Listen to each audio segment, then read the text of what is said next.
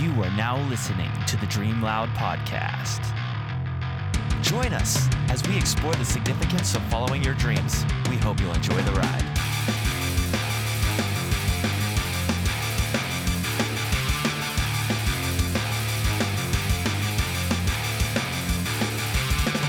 Welcome, everyone, to a very special episode of the Dream Loud podcast. As always, I'm your host, Benjamin Hall. Thank you for joining us once again. So, this is a very special episode because we don't have Dan, we don't have Lee, we don't have Amanda, unfortunately. I'm hosting solo, but what we do have is the band is back in town. The boys are back in town. Hey. Yeah. So let me introduce the rest of the group here to you guys. On my left, we've got Josh Sturm. Thanks for having me, Ben. Yeah. Thanks for having me to my house. Yeah, we're recording at Josh's house, but you're on my podcast. So yeah, you're welcome. On Josh's left, we have our drummer extraordinaire. You may know him as Plickety Dunt on Twitter and Instagram. The one, the only, Tommy G. Gaskin. What's your middle name? Charles. Tommy C. Gaskin. Tommy C. Hello, everybody. Welcome, man. Thank you. I'm glad to finally have you on the show. I've been trying to get I'm both happy you to guys be on on here it. This is great. for a while. I've been trying to get Josh on this for a long time. Ever since I started. I'm hard to get a hold of. Yeah, I know. That's Even why at your own basically house. I brought all the gear over and just basically set it up and forced you to record. Trapped me in my house. Trapped you. And lastly, we have Tom's wife, Erica, on the show. Hello. Thanks for joining us, Erica. Yeah, thanks for having me. Yeah, it's awesome. So, yeah, guys, I kind of just wanted to talk about this show might be a little bit different than what you've heard before, but basically I just wanted us to all get around and talk about how we met each other and kind of maybe what we learned along the way, some of the funny stories, just reminisce a little bit. Who met who first? I met Ben first. Me and Ben were friends before I met you because I heard about the elusive Tom. Yes. He moved from, where did he move from? Virginia. Charleston. Virginia. Like, you got to meet Well, I Tom. moved to Charleston to Richmond and then to Pittsburgh. Okay. I wonder if, I think I met Tom before I met you. That's possible. That may have been because you were still in Texas Yeah, I was. at the time. So we met first. We met first, and that story is pretty miraculous how that happened. So in my old band, Big Atlantic, we were starting from the ground up, and Lee Caruso, the singer and guitar player, and we were driving down. We were meeting up with a mastering engineer. We had an appointment with him, and also a drum producer. And we were driving down to Nashville, I think, to do both of those. And on the way, the GPS routed like a really strange route, and it was going through Charleston, West Virginia, instead of the normal route south that it would go. And we were both talking about this really strange routes. And then Lee realized, oh, hey, my old band Time and Distance lives right in Charleston here. Let's stop by and say hi to everybody. So that's where I wound up meeting you. You were just getting off your shift at Starbucks. Yep. I was a barista. And we had just finished recording our album Gravity too. So I was able to show you Which is a great album, by the the way. tracks. It was a lot of fun. Yeah. The It's drums like sound amazing. Pop punk, Dravin. Yeah. And Good I love time. the way you play drums on that because you played it like a prog rock drummer on a pop rock album. I can believe that. I remember Rob Freeman being like, he was the producer on the album, and him being like, there are more Tom fills in this song than the last 3 albums that I've done collectively. Classic Tom. Classic Tom. Well, it's in your name. You have to. Yeah. So wait, so Tom. Lee was in that band, Time and Distance? Yeah, for a hot minute. That's I how never we knew met. We both auditioned the same day. He Oh, was did you? auditioning to be a guitar player, lead guitar, and then I was auditioning to be drummer. And yeah, we both got in like the day of, and that's how we met. And I remember Lee and I kind of jamming during like off practice times with Time and Distance and being Yeah. like, dude, there's something here, like Yeah. progressive rock versus the pop punk we were playing. That had to annoy the rest of your, well, maybe not the rest of your band members, but the leader of that pop punk band, because I just imagine you guys are writing and recording these pop rock songs. Then you and Lee would get together and just play this like bluesy, proggy stuff. He was just like, his mind was just kind of blown. And I don't say that like he was kind of like that. He was just sort of like, I can't believe you guys are in my band Yeah. That's cool.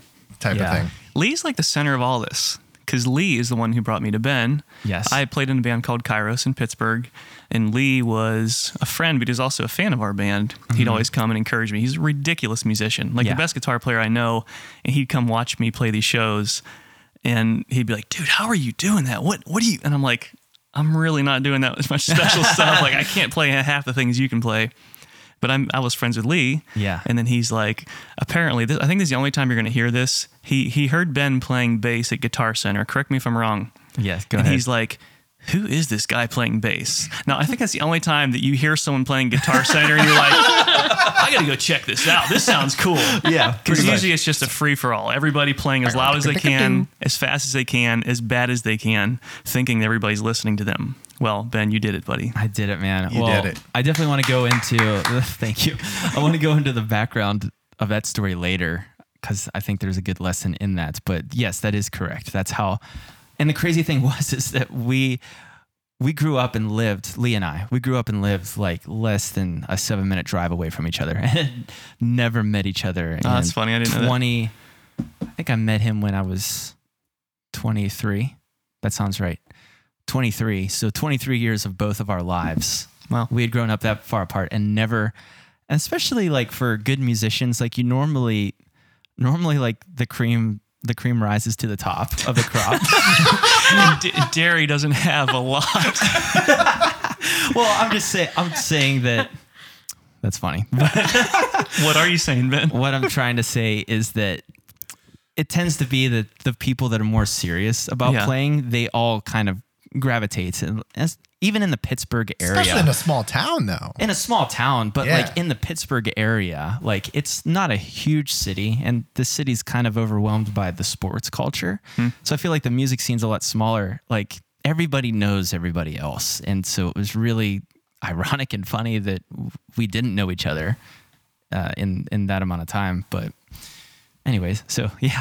Like so Lee was the one who brought us all together. Thanks, Lee. And Yeah, thanks, Lee. what Tom and Lee met because they found an ad on the internet Yeah. for this That time and band. distance band. Was And it one- The Time and Distance Was it a band. Craigslist ad? It was, well, actually, I think I found it in Alternative Punk. Is that a forum? No, it was a website forum, Okay. like absolutepunk.net or something. Some sort of website like that. Like, Okay. And kind of like Reverb Nation website. Have you heard of that one? Yes. Uh-huh. And there was a forum, and it was like classified ads, kind of like Craigslist. Yeah. Bands, and Jeff Monikaitis, if you guys know him, he is amazing with PR, and their advertisement made it seem like they were Fall Out Boy. Of course. I mean, Yeah. It was like professional touring band, management, label, the whole 9 yards. It was just like, we've got a record contract. We're getting ready to record an album, and we have tours booked 9 months out of the year. And it was just like this amazing ad. And Lee and I were both kind of like tired of trying to start bands that kept falling apart because people would quit. And so we both had this idea separately, not knowing each other. We wanted to hop in something that was kind of already moving and maybe see if we could be a part of it. And what happened was we ended up quitting that and joining our own band anyway and making one from the ground up. Yeah. So, Josh, I think the first time I met you, I think it was probably at church in Irwin. I think you guys were back to visit probably around this time of year. It's the church that your parents used to go to. Oh, in Trafford. Yeah, I think I met you there, and the funny thing about that is so Lee introduced me to who you were musically through the Kairos album, which I love, which is so great. And I remember he also mentioned that you were married to Lacey, And I was like, I don't care about that. I want to be. Well, I didn't. At the same time, I didn't really know. I had heard of Flyleaf, but I didn't comprehend how big they were, or like who they were, or what their music even sounded like. I don't even know if I heard a Flyleaf song up until that point. But it was just. It's funny in retrospect that, like, Lee told me, his wife is in this huge rock band. And I was like, I don't care. Like, Kairos is amazing. So I was my like, reputation precedes me. I was fanboying for Kairos. I'm like, this is the guy that wrote Reshape, Rethink. Or Rethink, Reshape. I forget. Yeah, Rethink, Reshape. Kairos is going to make a comeback, just so you know. What? Yes. Yeah. What? I saw something happening on Facebook a little bit. Yeah, Oh. making a comeback. Well, that's exciting. This an Very original exciting. lineup? What's the? Me and my brother for sure, because it's been that way since high school. Yeah. Definitely haven't been on bass. Oh, cool. I'm a part of this. So here's your welcome. Thank you. This is exciting. And the drums are undetermined yet. So Tom, if you're available, Yeah, well, definitely interested. That's awesome. I mean, you heard it here, folks. Yeah. Amazing. I love Lacey, but I am a sucker mean, for that it was Kairos amazing. sound. I remember when the Rethink, you guys never released it, right? That was, No. That's the second EP you're talking about. okay, the one that you were working on that didn't get released. Yeah. I have all of the individual tracks separately somehow. And I don't have Great. them. You mean you have the stems? Yeah, so I can't listen to the actual song. I've got like Just play them Jason's- in order, and you'll get an idea of what it's like. Exactly. Tom, I did that on purpose so you could work on your mixing skills. Yeah. So you have to mix It's it like first to enjoy IKEA. it. IKEA. They just give you the elements. It's up to you to put it together. I love that. Yeah, so that's where I had met you, and I think Lacey was super pregnant. Most likely. Yeah, and I think that was also funny. So the first time that I had hung out with you was you came over with your brother Jason and Lacey because you were pre-pro. You were doing pre-pro on the new Kairos stuff, and it was so funny because at that point I found out who Lacey was because I looked up the All Around Me video and I was like, this video has like 15 million views. Oh my gosh, this is crazy. So then like I got like slightly starstruck with her. I was like, wow, this person's really famous. But like I didn't want to like make it seem obvious. So Isn't that weird though? Like how can you get starstruck when you don't Yeah. know her history, but you just find it out? yeah, it's I don't know. It's Just weird happens. Yeah. Maybe Does. I mean, is it a part of our culture where we're just kind of trained to like look at celebrities this way and change our attitude? I don't know. Like what if you found out I had a YouTube channel with like 15 million followers Well, it's and I'm a too really late. big deal? yeah. Would you look at me different, Ben? Well, not because I know you now. But I think that like, Trick question. I think if I didn't have like a friendship with you, I probably would. I mean, you can't help it. It's almost like you in your head, you rethink like, wow, am I not seeing something about this person that everybody else is? Like maybe I should really Check myself. check myself. Or, there are other people in the world that don't have the most honest intentions and they're like, well, what can this person do for me then? Yeah. Yeah. They What's instantly funny get into about that. Lacey is that she prefers it to be the first way where you don't know who she is. Yeah. That's like, how I met Lacey. That I was have very people- Me helpful. too. Yeah, I have people who come up to me. They're like, I just need to apologize because I didn't know who your wife was until I looked her up. And she probably is just like so offended that I didn't know who she was. And she's like this famous person. And I'm like, actually, she'd be offended like if she knew that you knew who she was and were like acting different. Like she likes to know that people just like her for who she is and not what she's done. I think it's better. I think it's better that way too, because should I tell the Shinedown story? I don't know the Shinedown story. Yeah, oh yeah, you do. It's from that festival that Go we did for in it. Texas. Oh yes, it's tell so it. good. I think it's a good one. I need to send it. I'll send it to Eric too. I'll be like, you need to listen to this. But it's so good. Do you remember what BFG? It was BFG. radio festival? Yep, in Dallas. Yeah, and Shinedown was headlining it, and we were one of the first bands to play. I think we were like second or third or something like that. By the way, it was the worst live show we've ever played in our lives. Yeah, I agree. I mean, Josh and I, we got off stage and we, consoled each other, and then we went to Go lick our wounds. Yeah, we went to the catering area and we both sat down over a cup of Greek yogurt. It was so pathetic. But after that, like I was just so embarrassed. Like I couldn't hear my bass in my headphones, and I knew I made like a ton of mistakes, and like it just didn't feel good to be up on stage, feeling like everybody's staring at you. But right after that, we're kind of walking through the artist area, and these two guys come up to us, and they're like, "Wow, guys, like you're Three guys. It was three of them. I just remember. No, two. You're right, two. Yeah, I just remember the two, and they're like, "Dudes, like that was amazing. Like your bass tone, if that's what we have to follow up, like I don't know what we're gonna do about that. Like holy smokes!" And they said, did they mention your guitar tone too? Yeah. I mean, I was really focused because he mentioned my bass, and I was like, wow, that's so cool. And I think what I said to Josh right after that was, man, that was so nice of those guys. Do you have any idea who they are? Because like I knew that they were artists because they were back in that area, but like, and I assumed they were playing after us, but I didn't know who they were. And then go ahead. Yeah, so Zach Myers, the guitar player from Shinedown, was like a huge inspiration for me.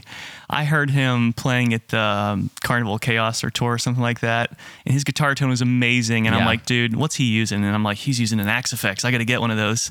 So like my goal since that day was to sound as good as Zach sounded. Wow. So to have him come up to me after the show and say, dude, what amp are you using? It sounded amazing. I was like, are you serious? I'm only using this because you used it. Yeah. And then after like I'm floating on cloud nine, Ben's like, that was cool. Who are those guys? I'm like, thanks for not saying that when they were there. Yeah. At least I had that much tact where I knew that it probably was somebody really important and I shouldn't open my mouth, but Good move. Yeah, thanks. But that proves once again, like I took it as a compliment from either my peers or just fans or strangers. And like it made it easier not to get starstruck. If I knew who they were, I probably would have been. Yeah. A lot more awkward.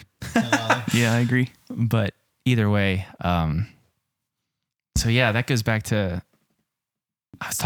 we were talking about how we met. And also I remember there's a very famous photo from that hangout time that we had in Lee's grandma's basement. That's where we were doing the pre-pro. Like I think you guys hung out there all day and like worked on guitar or something like that. I don't know if you've seen that picture or not, but it's of me and you standing next to each other, and I'm eating a yogurt once again. That must be my thing. I'm always eating yogurt in every picture, and you're wearing like the smallest T-shirt I've ever seen. I think my midriff was hanging out in that picture. Somehow it's around the internet. It's on Facebook. When you like type in Josh Sturm, it's like the first picture that comes up. Of course it is. You've seen the meme. It's like profile picture versus tagged picture. Yeah, classic case. So funny. I guess I'll go in. Well, no, go ahead. I think it'd be cool to talk about how the band started, because I feel like we kind of, when none of it was planned, at least when I remembered, I feel like none of it was planned, because like we were all playing in different bands, like you were doing this, Tom was doing this, I'm doing this, and it was like Lacey was doing that. All four of us were in different bands. It's just so strange how we ended up together. Yeah, it was. It was definitely not planned. No, it was not planned at all. Rock the Fort was amazing. I remember Tom and I talking about it and like being like, no, it's okay if you do this, because it's not going to be anything. It's like this. It wasn't. No, I remember even going up to Lee and whoever else, I think Jimmy, just being like, hey, you guys cool with this? If I, just do a couple things. Mm-hmm. They were like, yeah, dude. I think the first thing we did, if I remember correctly, was Lacey got asked to do 2 songs for the Billy Graham album, My Hope. Yes. And we were going to record 2 songs, and I needed a band. It was just me and her, but they wanted a full band version of the 2 songs, or at least the reason. Mm-hmm. And so I remember saying, well, Ben and Tom are like the best drummer and bass player that I know of. Well, so thanks, bud. I'm going to see if they're available to do it. I think I asked you guys to do that. Was that before the Rock the Fort? The reason when we drove down to Nashville to record with Pete Kipley? I want to say it was after, but it was really close to the same time. I thought the Rock the Fort was the very first thing that we did. It might have been. It was. I think because we got the practice space in that warehouse. It was like a dungeon. It was like a dungeon. It was worse than a dungeon. Warehouse type thing. It was amazing. And there was a ton of other bands practicing, and that was the first time we had ever played together. Yeah. With the idea or notion that we were about to do a show. And I remember we just remember Lacey being like, let's just worship and sort of play whatever Yeah. and be free for a minute. And that was like a rare thing for me and you at the time, because we had very strict like practice schedules that were very to the T and very rigorous at the time. I mean, so that was kind of free. We always had an agenda. And this was like no agenda. I'm like, wow. And Yeah. I remember we all felt like the Holy Spirit, at least for me personally, I definitely felt this presence of the Holy Spirit in that room so thick, and there was just so much joy, and there was something happening, and we were just playing instruments. I don't even think we had vocals at the time.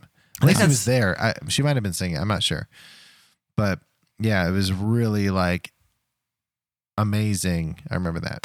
I do remember actually what happened with the vocals. I love this because Lacey's sold several million albums, toured the world. Yeah. We were definitely using what I think was a PV bass amp to sing the vocals out of. Oh, that's right. I didn't have a PA system, and I'm like, how are we going to hear the vocals? And so we did like the total garage band PV bass amp, putting vocals through it, and then we actually bought something decent after that. I remember you were like, I got to go get a PA. I can't. Well, that's the great thing about how that started, was because it felt like a high school garage band. Yeah. The way that it started. And she loved it. She was feeding off that because her whole career was like, everything's so lavish and this and that, everything's taken care of. It was cool for her to go back to that garage band mentality. Well, I remember her even saying about like, it's also because of Tom and I's background, because, me with just my inspiration from Flea and the Chili Peppers and other bands like Incubus that are just very free flowing, a lot of improv type of stuff. Yeah. And Tom's the same way. Like we love to do the spontaneous jam stuff. And I remember Lacey talking about, Flyleaf was at the point where they wouldn't even run songs in practice until they had already like rehearsed them rigorously at home. Yeah, like for sure. They're not gonna like just jam something. So I know that was very freeing for her. To like have two guys that are just like, hey, whatever, let's just jam. Let's just do it. So she loved it for sure. She still does love it. Still pushes us to the limits. And then I remember, yes. Can we just freestyle a song live in front of everyone, everywhere we go? Yes. You guys love it. It stresses me out. I know, and you've done a great job.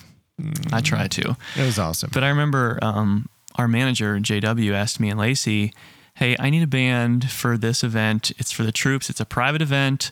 It's basically these guys have been in boot camp for 5 months. They haven't had no music, no entertainment, no nothing. This is like their graduation, like celebration ceremony. Yeah. And we want to get a band in there. Do you think you can find some guys and do like a rock set? Put a band together. And I was like, well, again, Ben and Tom are probably the best bass and drum, I can think of. And I'm like, let me talk to them. And I was like, actually, you know what? Before I talk to them, let me talk to Lee, because I don't want to, steal his members of his band, or cause any issues. And so I actually called him to make sure it was okay first. And then he said it was cool. So I was like, let's do this. Yeah. And then we practiced. That was an awesome show, by the way. It was fun. 5,000 troops. Dude, going. So hyper. Like, just going crazy. That was, jumping. And we opened with sync. the Star Spangled Banner. Yeah, we used to do that back in the day. It was pretty epic. It was a great first show. And actually the name, if you YouTube, we put it up obscurely, but it was FTLOG. The original, not the original name, but like we just had to come up with the name, and it was called For the Love of God. Yeah. And I love how they introed us to that. The band, Lacey. Thanks. Yeah. And For the Love of God is what they mentioned after that. It was like we were her backing band. For the Love of God. But do you remember the conversation whenever we were out to dinner with for Erica's birthday? And we were talking outside about naming a band if we ever had a band. Yeah. For fun. Right, that was the original band name, wasn't it? Because Fun was taken. Oh, did you look that up? No. Well, Fun, the band. The band Fun. I don't know the band. They were pretty big for a while. Oh, okay. Yeah.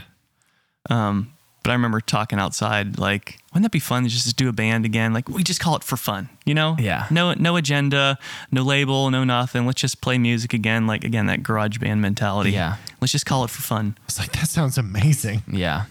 It does. Because I think a lot of us were burned out or stressed for trying to make it, trying to practice, rehearse, book show. You know what I mean? It was just like, Well, I had not been at it nearly as long as either of you guys, but especially Tom. Like, I feel like you had been grinding for a while, and like that band Big Atlantic pretty much had the best instrumentalist collectively that I've ever played with. Yes. Like, even our keyboardist like had perfect pitch and Classically trained. yeah, like he is just a sick keyboardist and really good guitar player too. And like when I realized that ultimately not the direction that I wanted to head, and so I just kind of felt like, well, if this isn't going to work out, then what possibly could? Like, I'm not going to find better musicians than this. So I kind of had given up on that, and not in a sad way though. I just was like, I tried, and that's fine. And now I'll just be a chemist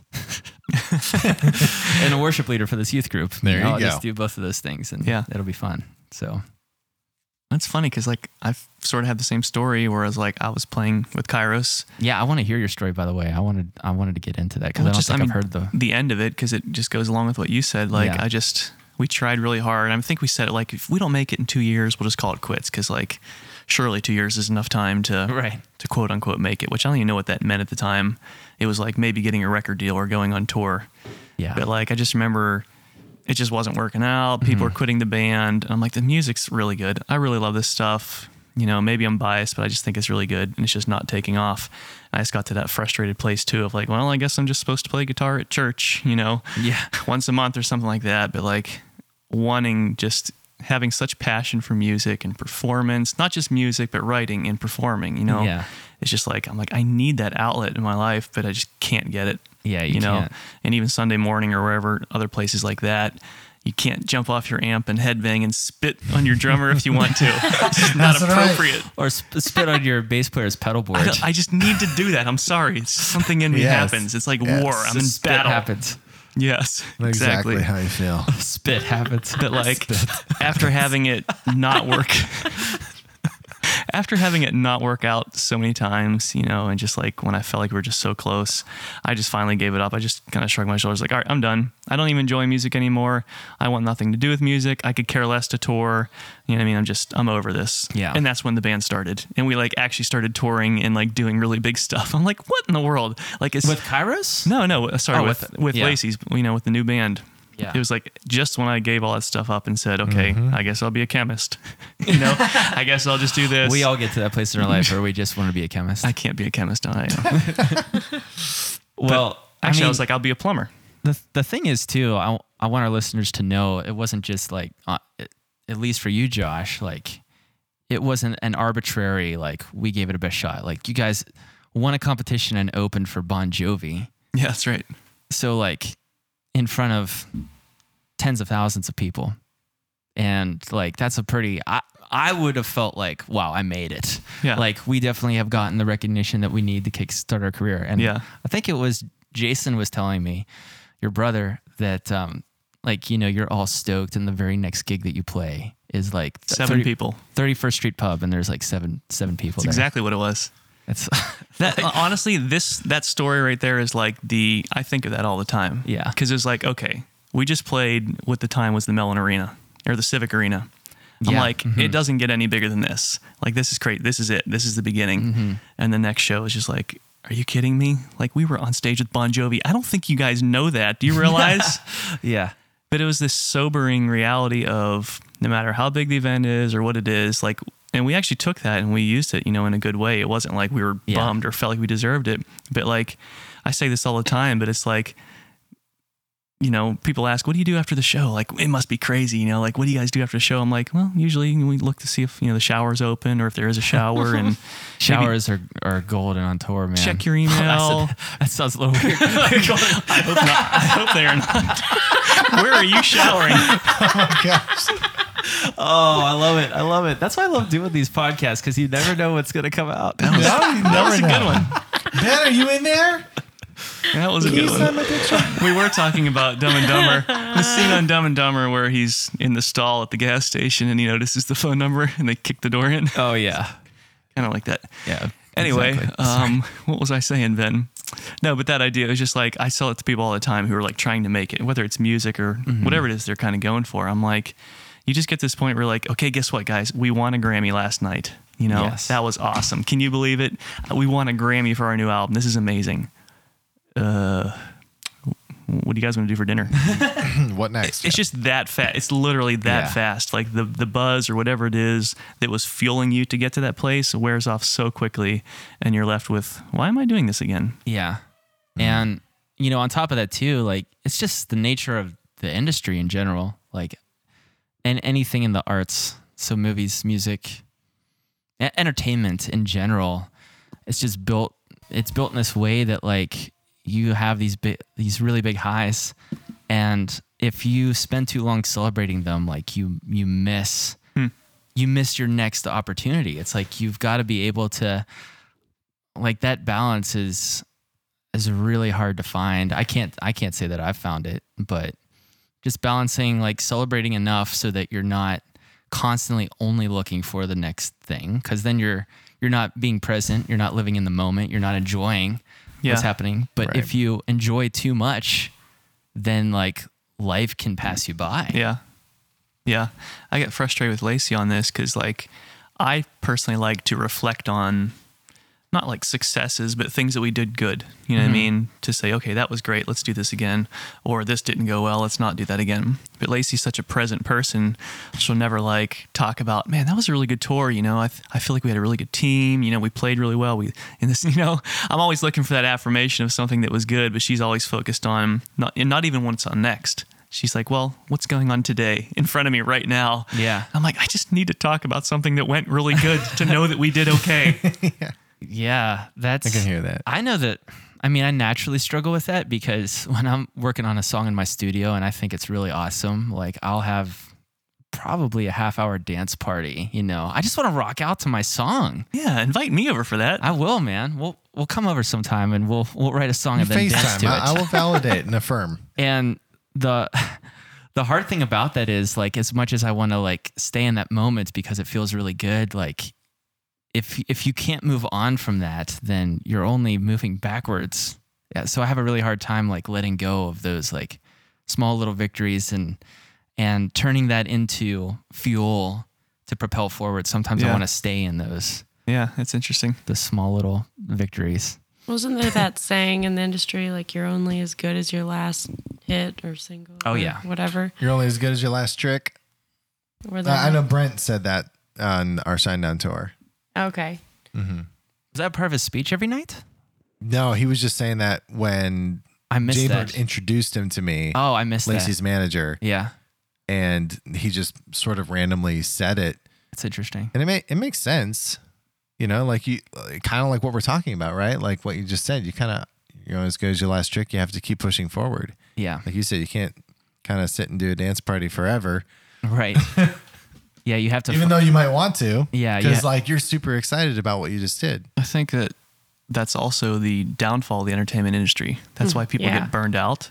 That's why people get suicidal or drug, Yeah. addiction or overdoses. Because it's like, if your album's doing really well, they want you to be on tour. And if your tour is doing really well, they want you to keep touring. Yeah. You know what I mean? It's like, when does it ever end? Like, every single artist has the exact same story about, Yeah. Justin Bieber, I totally respect him for canceling the Purpose tour. Yeah. Like, to know how many people that affects when you cancel even one show, let alone the rest of your tour. Yeah. It's a really hard thing to do. So like the fact that he did that to take like a mental break or whatever it was for him, I just respect that so much, because it's like, until we hear the story of someone who committed suicide or like had a complete meltdown, Right. it's too late by that point. Yeah. So he was at least had enough Wise foresight to enough. say, I need to rest right now. So good. Yeah, and I think that goes along with, I mean, that can be applied to any area of life that, like, success means something to people in their minds. Like, okay, so me specifically, success to me would be like being full-time in my studio. Not just that, but like maybe touring full-time, like just doing music and being able to make a good living off of it. But you only think about like the ups of that.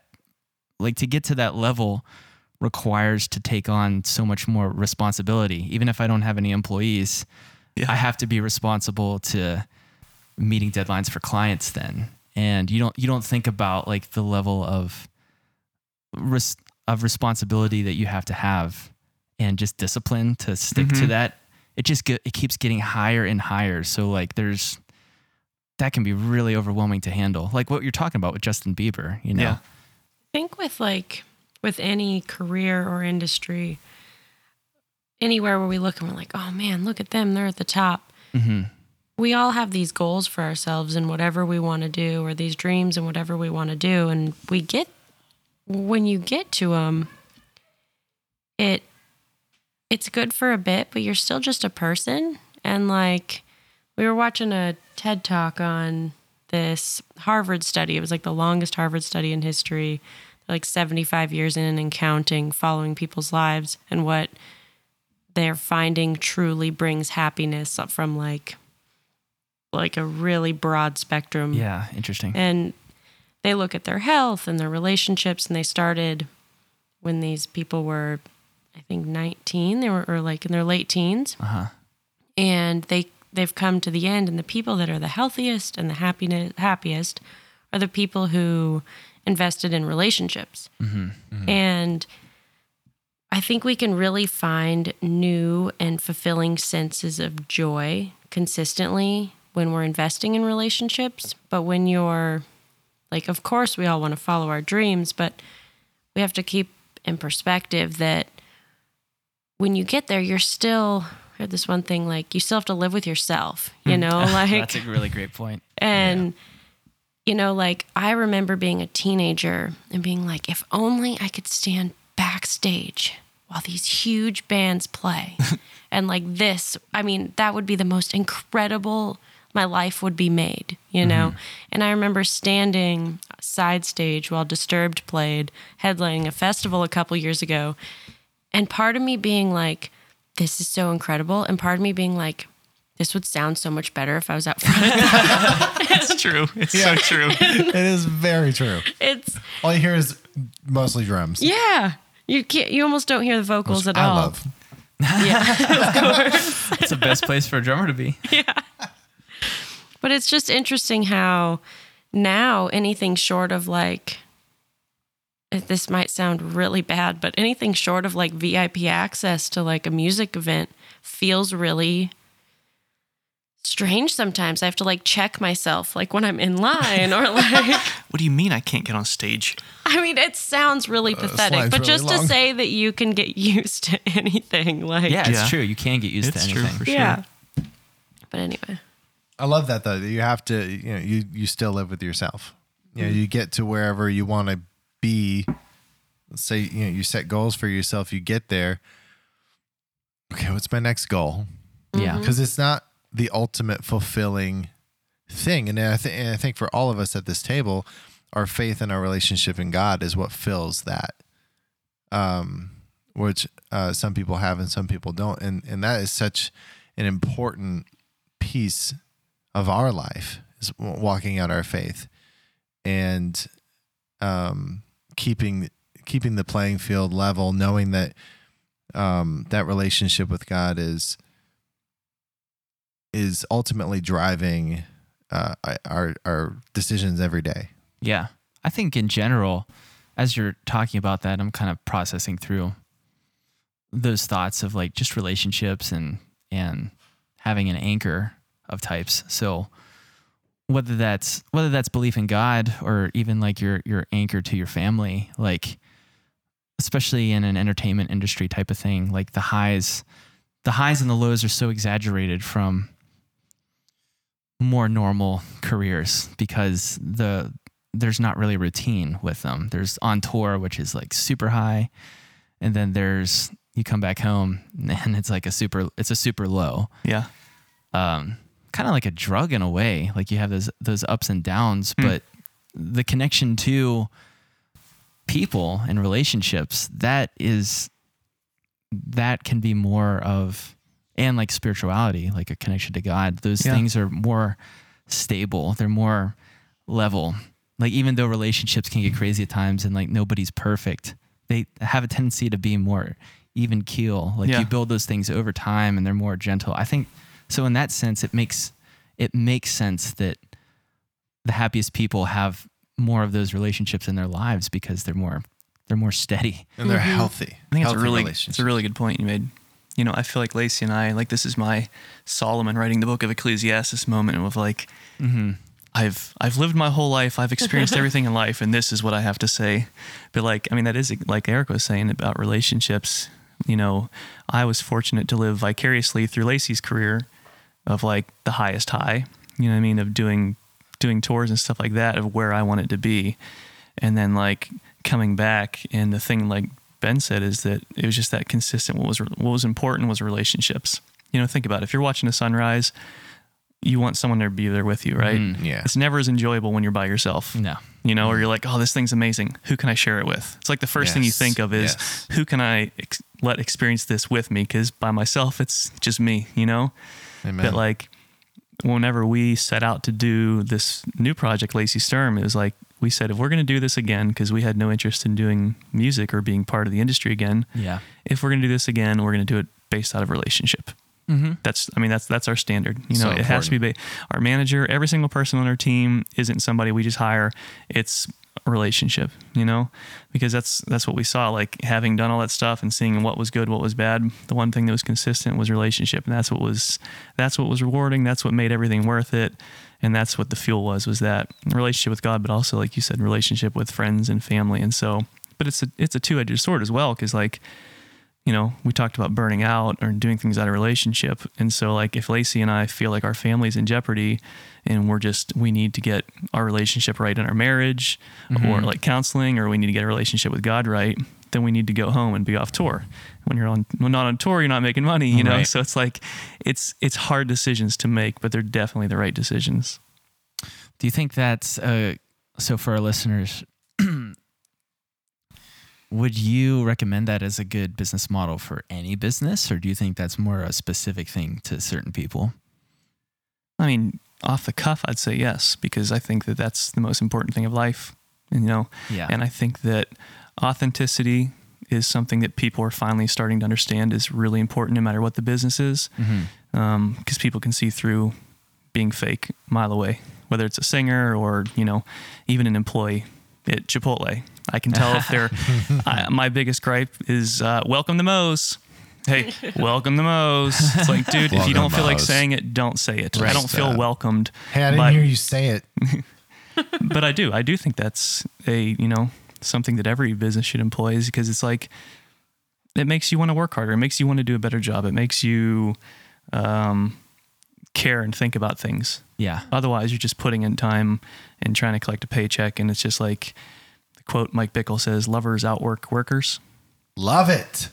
You know, it's like you get burned out on working, but if you love people, you'll never be burned out. Yeah. So good. So good. Did that answer your question? It did. I thought it was a really good answer.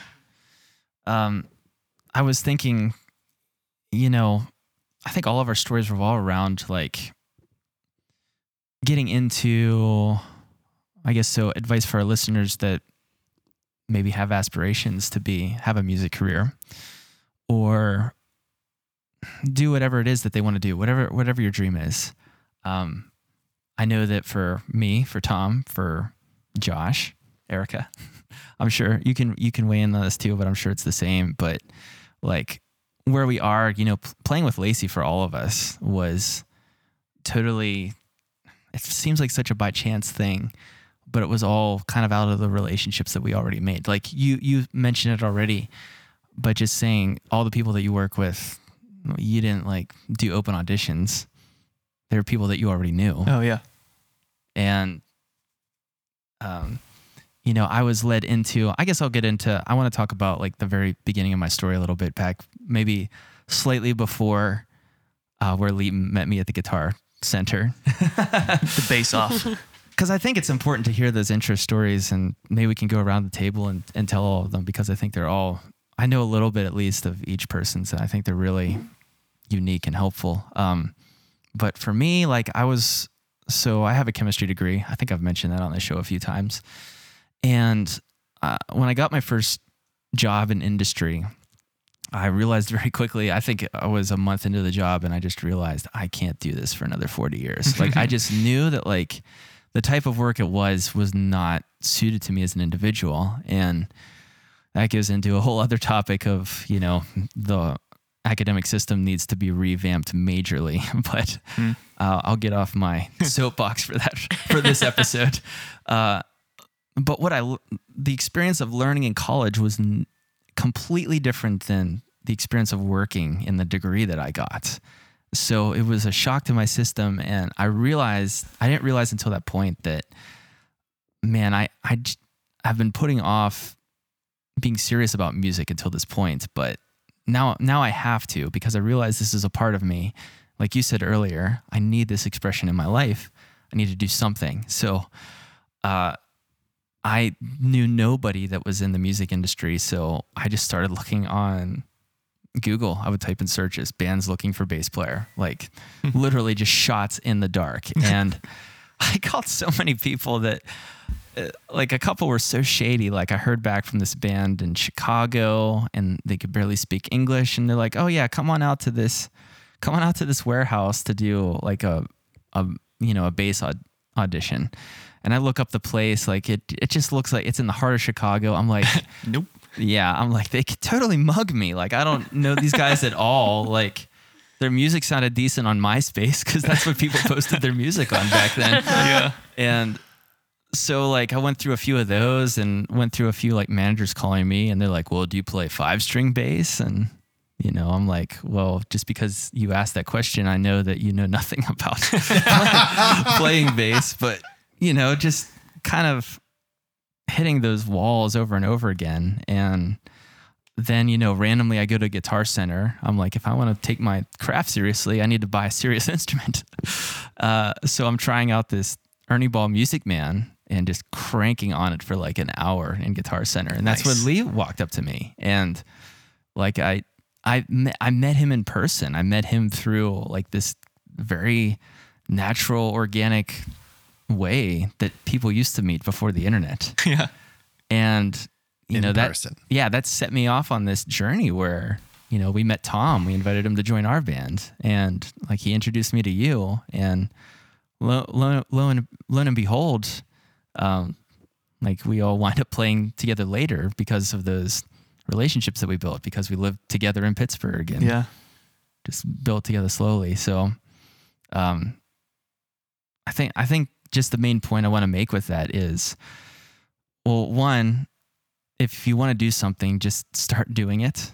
And two, like you don't really have to have, a connection to like start doing those things. Like, it's like, as you begin like following your dreams, like, keep an open mind, be friendly to everybody. Yeah. You don't know what relationships will blossom and what doors might open for you in that way. It's good advice, Ben. Well, thanks. People do ask a lot, what's the recipe? Like, how did you get here?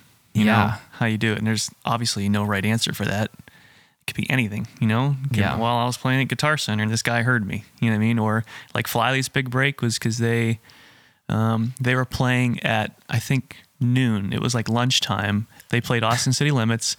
They got the 12 o'clock slot, which is like before even like the day even started. Nobody's even awake yet. They played the show for, I think, the guitar player's mom, the sound guy, and the bartenders. You know what I mean? And someone just happened to be walking by who was like a lawyer and heard them. And, 2 weeks later, they're on tour with Evanescence. Like one of those stories. Wow. It's like, really? There's no way to make any of this, Yeah. There's no way to make this happen. You can't make this up. I just know so many bands who have such a hard work ethic, and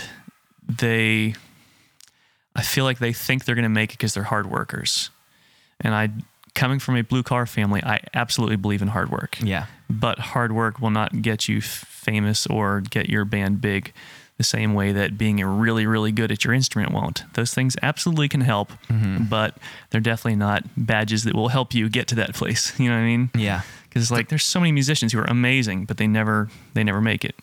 Same way there's bands who are really creative about how they advertise themselves in their live show and this and that, but they never leave the bar scene. Yeah. Yeah. I think, to steal some words that I've heard you say, Josh. Go on. Just because I feel like you have said this before, so I'll just mention it again here. But something along the lines of when you have like a strong desire to do something like play in a famous band, and your mind's so set on like, I'm not going to do anything else except this, because honestly, like we grew up on these VH1 like stories like this, like Alice in Chains, Behind the Music, right, you know, MTV Countdown. all of these big bands had that attitude of like, I don't know what else I'm going to do, so I'm just going to do music. And and you see the stories that it works out. Yeah. And you think that like, well, that's the formula, but I think it's a lot more truer than that is you work hard at something, but hold that thing really loosely, because you don't know if that thing is actually going to take off for you or not. And to continuously hold on and keep holding on whenever doors just keep slamming shut. I just feel like there's so many times in life where maybe a pivot from that to something else is really the door opening. That's really good. Instead of like holding on, like, you know, for me, Dan and I have been joking around off the cuff because we're really getting into this podcast. We've been getting like a ton of feedback, and we're joking around like, you know, I'm a musician. I spend all these hours like improving my craft and, you know, working on mixing all the time. And you're a sports writer, and, you know, like we do this podcast thing. Wouldn't that be funny if that was the thing that actually took off? Because we don't care about it as much. It's true. It could absolutely happen. It could happen. And, you know, I think you've told me that advice before. I gave you a psalm. It was a proverb or a psalm. Yeah. It talked about investing. Invest in many different ways, because you never know which one is going to be the one that takes off or provides a bigger return, you know? That's true. I definitely see that from you, Josh, and from you too, both Tom and Erica. Like, you know, you're working hard at, like, I know you're great musicians working hard at your craft, like, but also like really hard workers in general at your, you know, other jobs that you do, be it plumber, carpenter, you know, working in the restaurant industry. Yeah. Tom, can I put you on the spot? Yeah. And let you be very vulnerable? Sure. So why don't you tell us about touring with Lacey and now taking a full-time job at Chipotle and kind of what that looks like for you, because it is a reality of, just because you get on tour with Shinedown or you do this or that doesn't mean your answers, you know what I mean? Right. Everybody thinks like the money's amazing and it's like they see a tour bus, they're like, this is awesome. But like the reality is it's just, you know, I tell people I can make a lot more money if I stayed home and did plumbing than if I played music. Yeah. You know? Yeah. But like, I think it's obviously fresh for you, because I know it's a hard season for you because your passion's music. Like a Bon Jovi moment sometimes. Yeah. Oh yeah. Yeah. A little bit. So yeah, I can do that. I guess going back to kind of, how do I start this? Well, about 7 years ago, and I'll keep it short. 7 years. Exactly.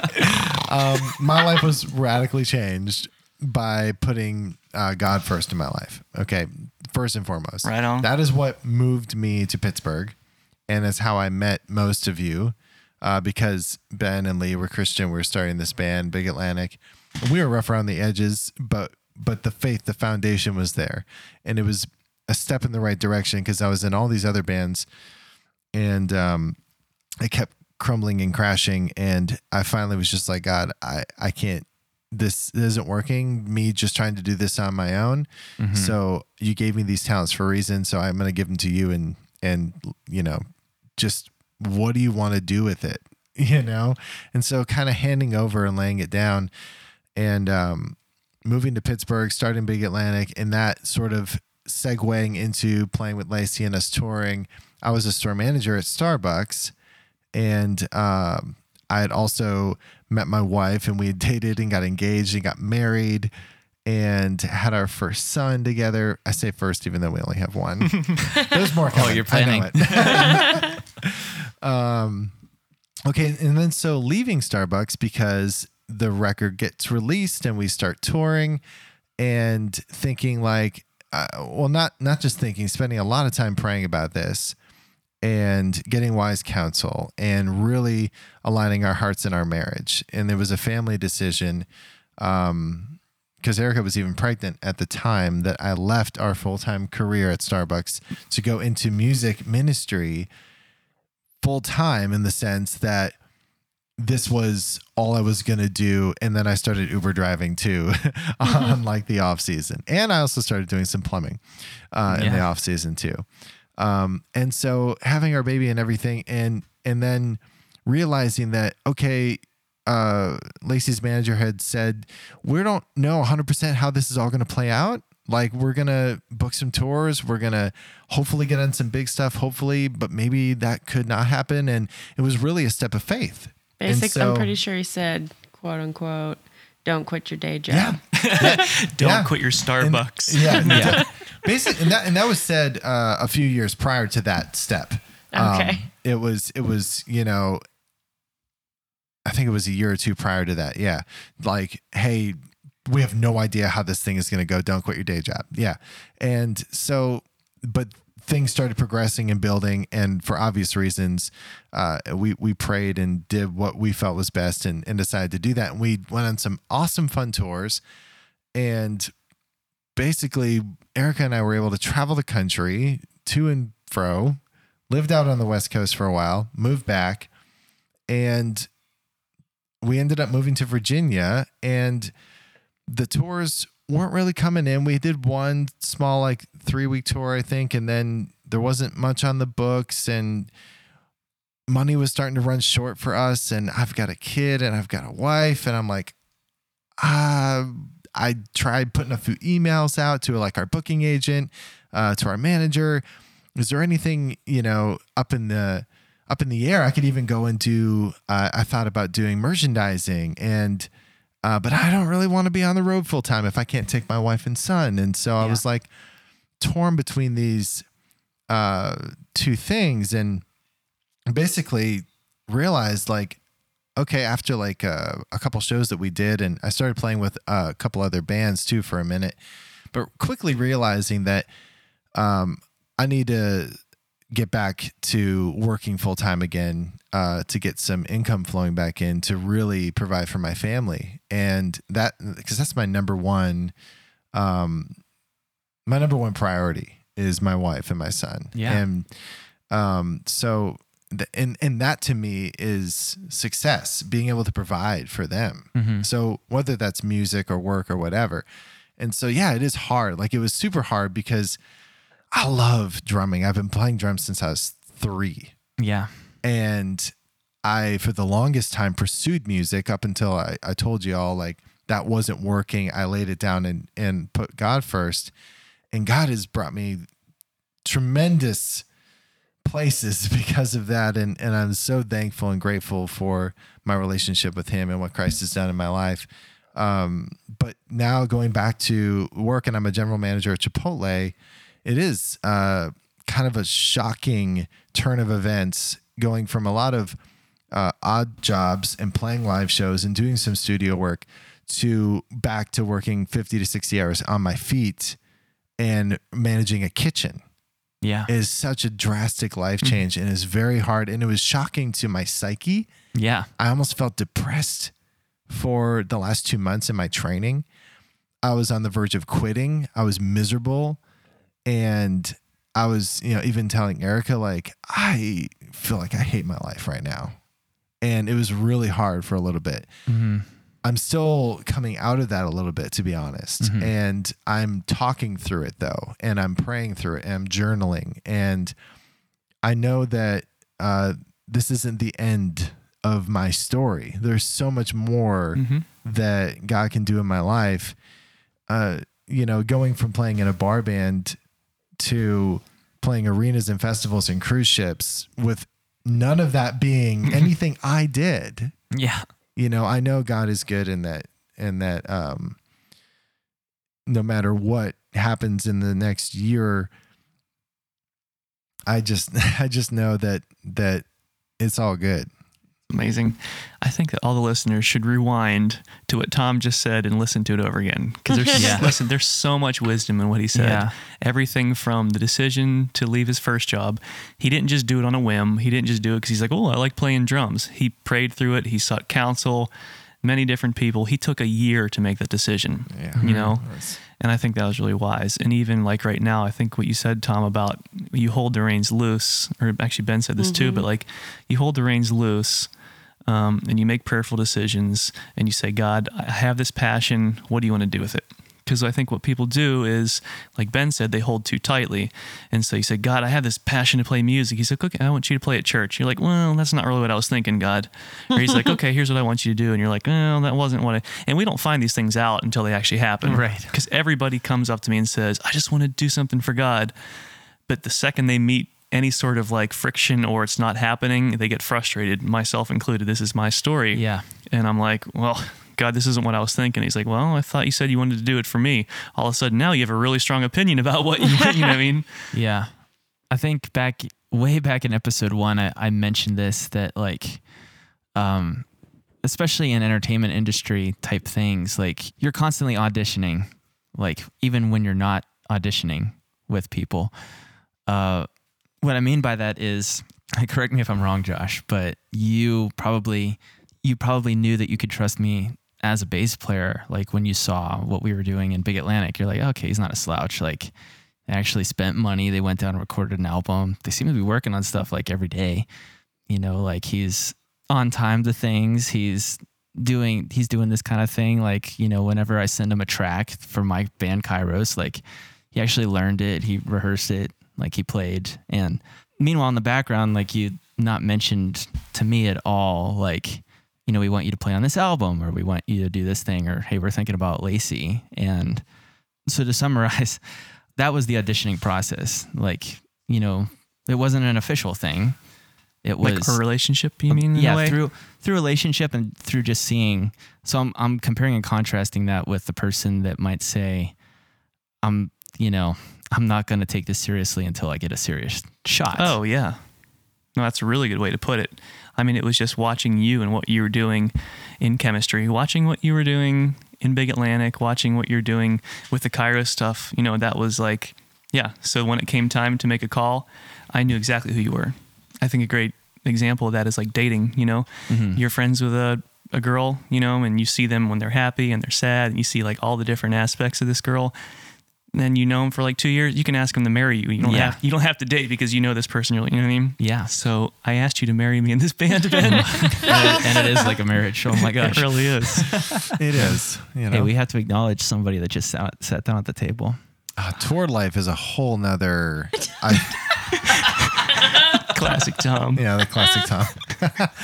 Hi, Lacey. I was just going to say Or tour not. life is a whole nother Do you want to come sit over here? Hey, Lace, how are you? Hi, Lacey.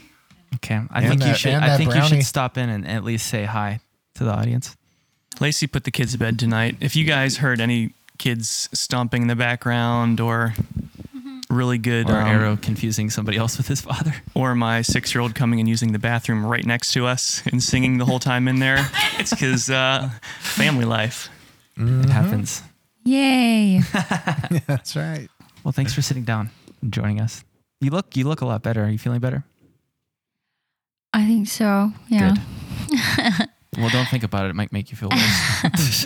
That brownie right there is helping. Yeah, chocolate is definitely cure-all sometimes.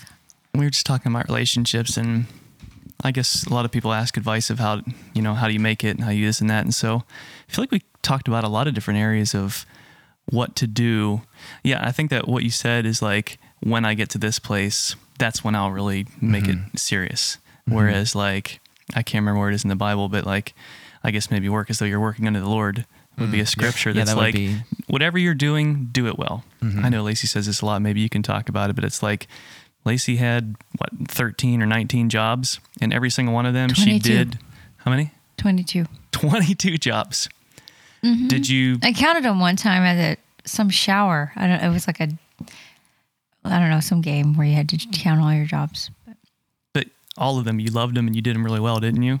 There was one job I didn't like. What? Do you want to know what it was? Go on. Which one was it? I was a janitor at University of Mary Harlan Baylor. What's wrong with At that? night. It was the most depressing job. I don't know. It was just so depressing. It would be because lonely. You'd be by yourself, right? no one was there. I was going through a lot in my life at that time, and I guess it just made me maybe the combination of, I guess, too, not being around anybody was hard, and felt like my boss was never satisfied. And I just couldn't win.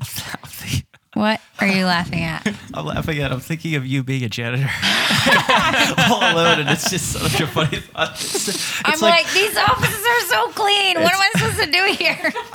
But I think of you as like a female Charlie Brown character with hair, just walking through is that just so sad. I was very Charlie Brownish. I actually did break down and cry one time in the middle of a very dramatic movie moment of like crying in the middle of this big building in the dark. I hate my job.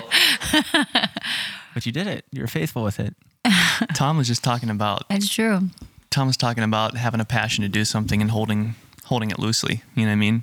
And I know you say all the time, God, I'm giving you my gifts, my talents, my passions. Do whatever you want with them. You know, and you always say He chose to bless music. He could have blessed, childcare or your custodial Which career. I thought I was much better at childcare than singing. You And are amazing. It's with funny kids. now in hindsight, Well, it's interesting because, my story is unique in the sense that, one of the things I mentioned in the first part of the book is just all the different interests I had. Like in the first part of the reason, when I talk about being suicidal at 16, I start out looking at my room and all the different interests I had. I loved theater. I played the bass. Not as good as you at all. Yeah, but you're a great songwriter on bass. I could play a couple Cranberries songs. Bush, I knew the whole Bush album. Green Day. Yeah, Green Day. Whatever. You can play it really fast. I'm really good because I can play this really fast. But there were things that I was interested in my life, and even relationships. Like, I had memory boxes with like my friends' picture, notes, and my little brothers and sisters' drawings. All these different things that were important to me. But again, even with all of those things, I came to a place where I didn't want to live anymore. And so when I did have this encounter with God that's rescued me from that, I had no plans for my life except to die. You know what I'm saying? You'd given up all the other plans. So I had empty hands already. Yeah. Like, coming to God and being like, do I need to lay down theater? Well, I kind of was going to do that. What about this relationship? What about this, job? What is, I really think that all the things that I tried to get to make me happy obviously weren't working. And so I just went to God like, why do you care about me? And what's the point of all this? You must know about it. Even when I think I know, obviously I don't. So whatever you want to do, I give you permission. Does that even make sense to say that to God? He's humbled himself to give us freedom so we can say, you're invited. Yeah. How funny. It is funny and ironic. I feel like in a completely different way when I met you, I was in kind of a similar season to like I had moved to a new city, and I just moved to Pittsburgh, and I didn't, I'd moved there with a friend, and she didn't stay. So I was in this new place by myself, and I had just come out of a long relationship where I kind of lost who I was. And so I felt this freedom to like look around and be like, I can be anybody. I'm in a big city, 2,000 miles away from my home, alone. Like, who do I want to be? Mm-hmm. And at the time, I didn't have a relationship with the Lord, but I had like this free feeling. And as I came into relationship with different people, like I met you and Lacey, and I met Tom, and then in the end met Lacey, and we became friends. And all of a sudden she's like, I need somebody to watch my kid. And I'm like, I love hanging out with your son, but I have no childcare experience. I'm an only child. I babysat a couple times. I really don't know anything about kids, but You're hired. You're perfect. Pretty much. And that's the interesting thing is that it's back to this relationship idea. I don't think we've ever hired anybody in this since we left Flyleaf. There's not been any business relationships just for business sake ever. And that's why business is just so like random for us. Yeah. Well, we talked about how Ben We kind talked of a lot about that. auditioned for the band just by like Going rock climbing. like just by Josh knowing him and knowing like how he did life. And you know, you didn't need to audition him. It was more like, okay, we know you can play, we see how you do life, we trust you and we like you. And like, you saw me play with your son, you saw how I did life, and you were like, you know, I feel some peace about letting you take care of my kid and trusting that you're going to let me teach you how to do that. Well, sort of. The thing is, Maybe not. well, it's sort of true. You know, there is some pretty surface level logic that would cause me to pray about whether this was good, but honestly, I didn't feel peace about leaving my child anywhere ever. It was a very big struggle for me. It had to do with the way I grew up, I guess, and things I'd seen. And not that I wouldn't trust you, but that I would worry about myself. Just being like, it was this judgment I had to let go of. Like, I'm not neglecting my child. I'm not running after something else and making something else more important than this child. It was just like a thing that I had to get over, and it was really hard to do. And every time I left him, I just had to do this thing where I prayed about it and felt like the Lord was speaking about a certain area of my life, or like whatever it was, you need to leave him with your mother-in-law for an hour. And I'm like, help me do this. It's just so stupid. Like, she's fine, but no matter what it was. And you're very, you know, our relationship has been forced because of your relationship with my kids to be very like intense, because Very we talk personal. about really, you know, every effect you're having on them and they're having on you, and how you do things versus how I do things and why I know. And so to just walk through that with you, you are you're just a brilliant person. You're really perceptive. And I learned that after I prayed and felt like it was you. I didn't really know that. And so that's the way most of my life has been. You know, I feel like there's something that happens where we feel like God is speaking about something, and we just trust in a sort of jump off a cliff kind of way. Yeah. And then we see miracles come, like the miraculous. Like, I wouldn't have hired Erica on her resume of children. I would have children. But I hired her because I prayed about it, and I really felt like this was the one who should influence my toddler for whatever reason that I may not know. Yeah. Well, I think me not having that experience was helpful in the way that obviously I'm still my own person, so it wasn't always totally this way, but I was very malleable, especially in the beginning, to like, okay, so this is how you want to like season this egg, and this is how you want to change this diaper, and this is how, you know, like I was like, how do funny. you do This is how I want my underwear folded. This is how I want you to sweep the floor. No, that was you. You were micromanaging the floor sweeping. I remember that argument you guys had for like 2 seconds. I don't know if you Don't bring it remember. up. Not now. I don't know this argument, but don't bring it up. But I was I just, wanna stay in the dark about this. it was Okay, we need to It was- explain to non-PA people what sweeping the floor is. Oh, yeah. what? Yeah, the sweeper is a vacuum cleaner. Oh, yeah. Just for all you guys. Oh, this was To just know. about a broom. A Oh, broom, never mind. yeah, It was no, okay. yeah. So I made it Correct very usage. Pittsburgh-y. Oh, well, we're not PA. I don't think we're PA people. No. No, you're not. We used it in the other. Yeah, so you Okay. guys heard it different. How funny. Well, Anyway, but sorry to interrupt you. Yeah. no, No, that's you're great. In the great city of Pittsburgh, to people. But isn't it weird? Because I wouldn't counsel somebody to just do what I'm do with my life. Although Yeah. I share it because sometimes it might be what he's calling them to do. Yeah. And at the same time, I always want to give people the out to do the logical thing if that's what they should do.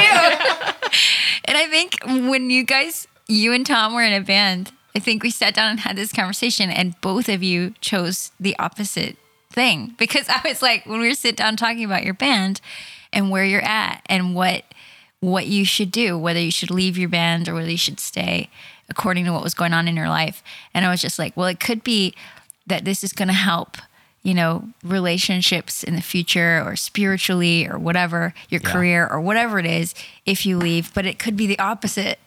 What advice was I giving? It could be that you need to push through and do this and whatever. And both of you heard the same speech and both of you chose exact opposite things, which I think is pretty cool. Oh, yeah. Yeah, we did choose opposite things. But What are we talking about? we're talking about when we both left Big Atlantic. You chose to do what? Well, so I I'm kind of... sorry. No, it's fine. I'm talking about inside stuff. No, it's fine. No, it's good. That's what we've been doing all night. Okay. And It's all on the inside. like I feel like it really helped having an ear, if nothing else, just to talk to somebody to get the thoughts out. It's weird how like talking through something helps the thoughts form better in your head. I don't understand that, but I made that decision, and Tom, like his decision was, I'm going to stick with this for another year. Yeah. I didn't know it was going to be a year, but I felt like when I, in an instant, prayed about it, I felt like God gave me an immediate answer. And sometimes that happens. And I felt like God told me, not time for you. It's time for Ben to leave this, but I'm not calling you to leave it yet. I think we've touched on this in general. I think all of us around the table. Does anybody have any other thoughts or maybe advice for when you face opposition in your life? So we talked about open doors and closed doors and like holding loosely onto things. And especially with what we ran into with this last Oslo trip, like there was a ton of opposition. Like, how do you distinguish between opposition that means we should shut this down and opposition that means we need to press through this because we know it's the right thing? Because sometimes it can be really hard to tell. Yes, what's the that's right thing a is great not. question. It's a good question, Ben. I think Tom did a great job of answering it already. When I told everybody, I don't think you're here yet, Lace, but he talked about quitting his job at Starbucks to do this and doing that prayerfully, and then, stopping doing this to go back to Chipotle. But like, my answer for that is to be prayerful about it, to seek counsel, not just one person, but a few people, because this is how Lacey and I make all of our big decisions. We pray about them together. We get a decision and peace together. Peace that is way, really important before you go into it. Yeah. Yeah, because the initial one. if all hell breaks loose, literally or figuratively, like, you need to know this was definitely the right decision. If No our matter bus what catches on fire on the tour, That's part of the adventure because I we know know. we're supposed to be here. Yeah. Yeah. So having that before, like Tom decided, he knew, like Erica said, that our manager told them, don't quit your day job. We have no idea what this looks like. But they had peace and they made that decision together as husband and wife, knowing, the unsurety of it. They got confirmation from the Lord, from other people that they trusted. And so they went into it, and there was a lot of hard seasons, for them in that. But also in that we were, in a way, it was the most romantic relationship with God that we experienced together, but also separately. That's It's cool. like God romanced us in that season of challenge and difficulty. It was just living and walking on faith. And that's what it ends up being. It's like he's setting you up to have this grand adventure of faith, but it's all dependent on your response. Yeah. To, are you going to hang on to what you heard in the beginning? It's just like a marriage. You have this surety in the beginning, and then when you get to the, like, there's this line in this lyric in one of the songs, your love is devoted like a ring of solid gold, like a vow that is tested. Like that part to me is like, how can you know that your vow is true until it's tested? Yeah, you can't. But we can make grand speeches in the heat of the moment that we believe with all our heart and we know that it's right. But then there's that moment that asks, do you love them? are you supposed to be here? Is this really what you're supposed to be doing? Do you want to face what you're facing right now? Are you sure you're going to overcome? Like, that's the question that we answer in the beginning. Yeah. And then when the heat comes, we're holding on to that vow that was tested. We're holding on to that ring of solid gold. We're like, whatever happens, Yeah. this is where we're supposed to be. We got that in the beginning. I talked to Jimmy about this the other day. I was thinking about that too. Oh, really? Well, even just with what we were talking about, like I think of, I was just remembering Jimmy because in the conversation we had on this podcast, because me and him are very similar, I think, in a lot of ways when it comes to this kind of a thing. And I also want to bring up like the converse to what we're talking about. Like when I was growing up, I used to think that like I could trick God into giving me what I wanted, or trick life into working the way that I wanted by like, well, if I just commit to something and just hold on effervescently, that it's going to have to happen because I've committed to it. But thankfully, God has grace on us, and some of those things we shouldn't have committed to in the first place. Yeah. Like just Amen. because you commit to something doesn't mean it's the right thing. So like you and Josh mentioned, that piece beforehand about getting the green light to, hey, this is a good thing.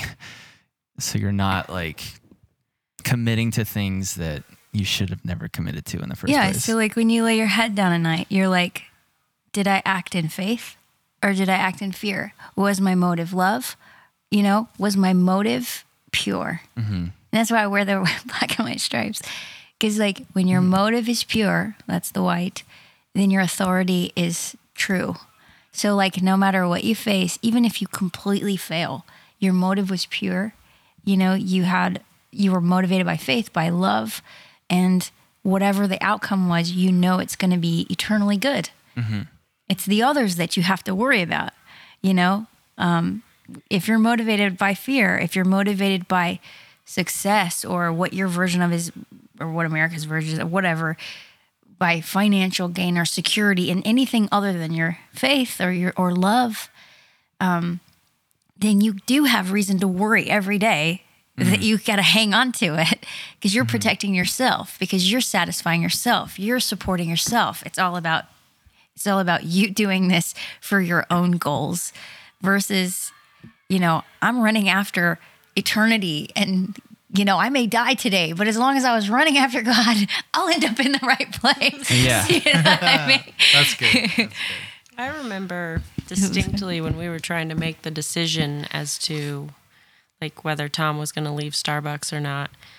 And we were all sitting together, and I remember Lacey, I was really pregnant and hormonal. We'll put that in there. Lacey was like, well, what, like, she wasn't trying to push us. She was just trying to make us I was probably think. being rude. Whatever. It's okay. No, you're being a little insensitive, but it was That's a good word. I'm sorry. By the way, I'll say it already again. You were like, well, what are you worried about?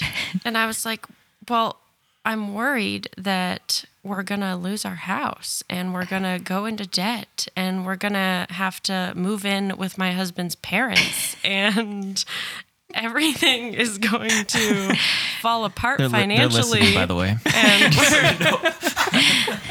they would agree. Love them. But that, I was like, and we're going to have a baby in all of this. And I was thinking I was going to get like that would be awful. And what I got was she looked me straight in the eye and says, well, you need to think about this as if that's going to happen and like it. You have to go into this saying, God, I am completely 100% okay if that's what happens. And I was just livid. I was like, I'm not talking anymore. And I love it. But then I think I've had similar moments. Not that strong, but similar With moments me, probably. with you, I think. I'm working with my dear wife. I love how it's so true, but in the moment, it's just like, that is so offensive to me. Yeah. Sharp and true. Yes. But the thing is what's amazing, as upsetting as that was in the moment, after going through us leaving Starbucks and having to move out of our apartment, and we had a baby, and going backwards financially, and eventually moving in with my husband's parents. But going through the whole season, and him and I look back on the adventure that year and a half was, and say, Tom is nodding so with far, a smile. Thank you. so far that was the best year of our life. God romanced us. We had a 4-month-old. We drove the 10,000-mile journey from Virginia to Oregon. Spent a winter with my family. In a snowmageddon, right? In a snowmageddon. It was intense snow. And then we drove back. We got to see all these national monuments, and Tom got to tour. And don't get me wrong, there was a lot of really, really hard days. But coming out the other side, we're like, that was amazing. And I would never trade that for an apartment for an extra 14 months. And so I'm glad I have that offensive statement to stand on. Because it's beautifully true. What's wrong? Well, Lacey, I'm thankful that I have you in my life just to have a really honest voice. That's amazing. I don't know. No, that's great. It is. It is. Unfiltered amazing. It's hard to find friends that are both loving and honest. Sometimes you get one or the other. Well, it's hard the to people find anybody that will keep you when you're that way. Well, it's true. If you're all honesty all the time, normally those friendships deteriorate or don't happen in the first place. Well, let's just figure out how long we've been friends. Yeah, I'm gonna like say that. we're all sitting around the table Almost right 7 now. years. It's been about 7 years. Because they met you when you were pregnant With Joshua. with Joshua. Can I talk about the first time I met you, Lace? If you want to. I'm here. You might as well make fun of me while I'm here. No, I want to hear your response. I like it when you can talk trash in front of the person. Trashing you. It's only okay way. if you want to. I'm just giving you permission.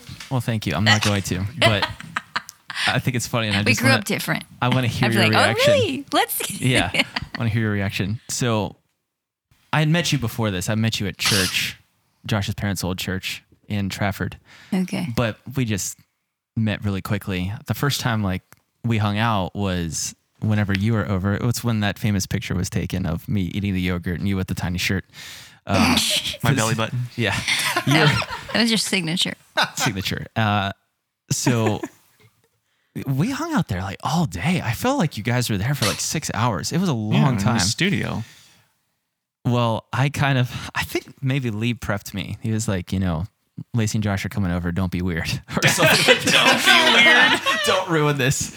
Which is which I'm glad he said, because I maybe could have been weird, but thankfully I wasn't. So I just remember you were wearing a huge oversized hoodie and you were crouched like Gollum over at Lee's computer. Me? I think, yeah. Okay. Because you were reading all Yeah. your email. You're going through a lot of your email, responding to fans and stuff like that. And you were so quiet for maybe an hour at a time. And then you would just make a really loud comment to Josh, can you believe this fan just said this? And I was like, oh my gosh, she talked. I think I sat on the couch just observing all of this for the whole day. And I was like, what's she going to say next? She gonna say Oh my God. That's going to be really cool. And It's gonna be really cool. it's going to be really cool. But so that was my first interaction with you. And I was like, she's so mysterious. hey, this is my wife. Then I wrote a book called The Mystery. About how that's important as a woman. Mystery to all. I was like, I can't figure her out. She just sits there. It's because she's present. I said that. She just always, whatever comes in at the moment is what's important to her. Yeah. I remember the first day I met you. It's true. Ben was making you a smoothie at our house Oh, thanks, Ben. in the You're lower welcome. half. You were pregnant with Joshua. I was really into smoothies at the time. Yeah, and I was I've always been. I was putting together all my stuff. I don't even know where I was going. I was getting ready to leave the house. Oh, was that your house? Yes. I remember this Bowback too. Mountain. And You're so shiny. I was like just getting ready, and Ben's like, "Hey, I want to introduce you to someone. This is Lacey, Lacey Sturm." And I'm like, "Hey, I'm Tom Gaskin. How are you?" You're like, "I'm good. Are you a Christian?" That's what I said. And I was like, yeah. Awesome. When did you get saved? I remember being like, I don't know. Right now? I'm leaving. Where are we gonna? I think I was raised saved. I was born saved. But it's good that you asked me that though, because I actually pondered on that for like the following year or something, and like really came to Weird. discover my salvation. It was really good. Actually, I think I discovered I wasn't saved, and then I got born again in Pittsburgh. Half the things people tell me I say, I don't remember saying them, and they always sound ridiculous. And then they say it was important for some reason, and I don't even remember those moments. Like the things I think about that I said, and they don't get brought up, and I'm like, why did I say that? And they don't get brought up. There's still things I have to get. Well, God wanted me to think about my faith a little more. Like, hey, do you know me? But you were so shiny, like so It's a joyful. compliment. Too You know, shiny. sometimes you just look at somebody and you're like, I think we know the same guy. You know, Yeah. Thank you. Well, I had that same reaction when I met Tom I because look like him. we listened to the whole album, the Time and Distance album, when I first met you. Mm-hmm. And I remember, I think I said to you, I feel like we've known each other for like a lot longer than just meeting you right here. I remember being like, I feel like you're my brother. Yeah. It was, I've not had that with too many people in my life. No, me either. And you I guys was have like, the same weirdness about knowing things too. I don't know. You What do. What do you mean by that? I mean, you just know things. You guys you just know certain things. I think we were the twins gift of separated at wisdom. birth. I think we were twins separated at birth. Yeah, I think so too. Friend for life. But Slap that fist bump. maybe we can, as much as I'd love to keep going, I think we could go probably for 5 hours. I'm but- sorry. Has it been That's because I 45 came in minutes here. already? I made it longer. Just probably. kidding. Yeah. It's good. No, it's fine. I'm glad that you joined in. Maybe we can end with how you and Josh met. Oh gosh, That's another long 45 story. minutes. Okay. Well, I do remember that. I was You- playing an awesome guitar solo with my shirt Sick. off. Oh, I love it. Just got my belly button pierced. Lacey was in the front row and saw me, and the rest is history. Were you belly dancing while you were playing that solo? No, I looked like that guy. What's it from He's School of Rock? making this up. What's his name? This Dwight? is a cartoon in his head that's the guy going in School on. of Rock where he has that stupid black leather shirt. Oh, Spider. Oh yeah. Oh, that scene is so uncomfortable. And he's so gross in that outfit.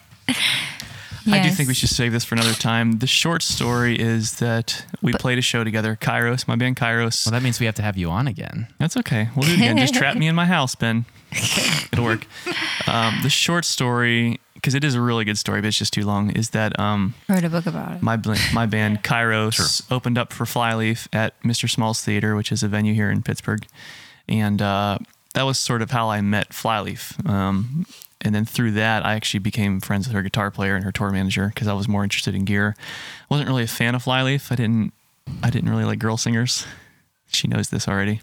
But, That's sexy. Right. Just kidding. I didn't want to date a Flyleaf fan. Yeah, I totally wasn't a fan. I wasn't a fan. We talked about this earlier, but I wasn't a fan, so it was cool. But hit their guitar player, I was like, oh my God, he's such a great guitar player. I want to talk to him about amplifiers and tubes and effects pedals and stuff like Samir. that. So over the next 3 years, me and Samir and Scotty, their tour manager, would if they came in town or nearby, I'd go visit and hang out with them. Well, it was 3 years later, I think, that I was hanging out with them, and then Lacey kind of came over and joined the conversation.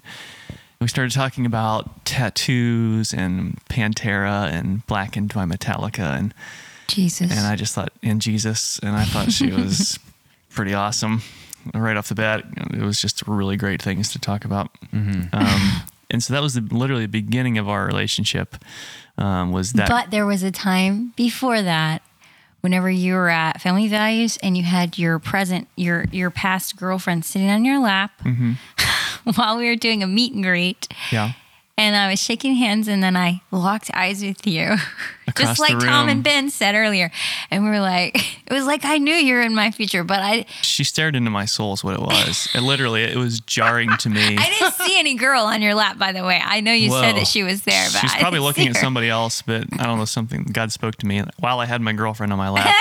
Lacey's was staring at me or something. Maybe No, you just- definitely. I was staring at you. I would Okay. have noticed you. Like, I don't know. Yeah, well, But anyway, like all these people came through the line and I didn't even acknowledge them. And I just kept staring at Josh. And he's like, why is she doing this to me? Did she just sign Scotty's name?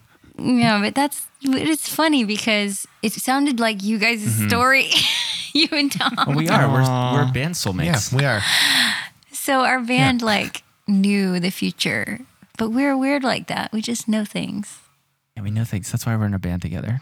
That's why I went to Norway or wherever we went on tour with OTEP, whatever we did. Yeah. That's why, because Lots of Hey, can I craziness. talk about my favorite meet and greet story? It's really quick. okay, So we were at Rock the Range, okay, and I think I was joking around with Walker and Stevie, okay. and That was great. it was a really fun show, and meet and greet was fun. And I think you said, Ben, you should sit down, like meet these people, that are coming through. And so this guy's coming through, and he's shaking your hand. He's like, so jazzed to meet you. I can't believe I used that.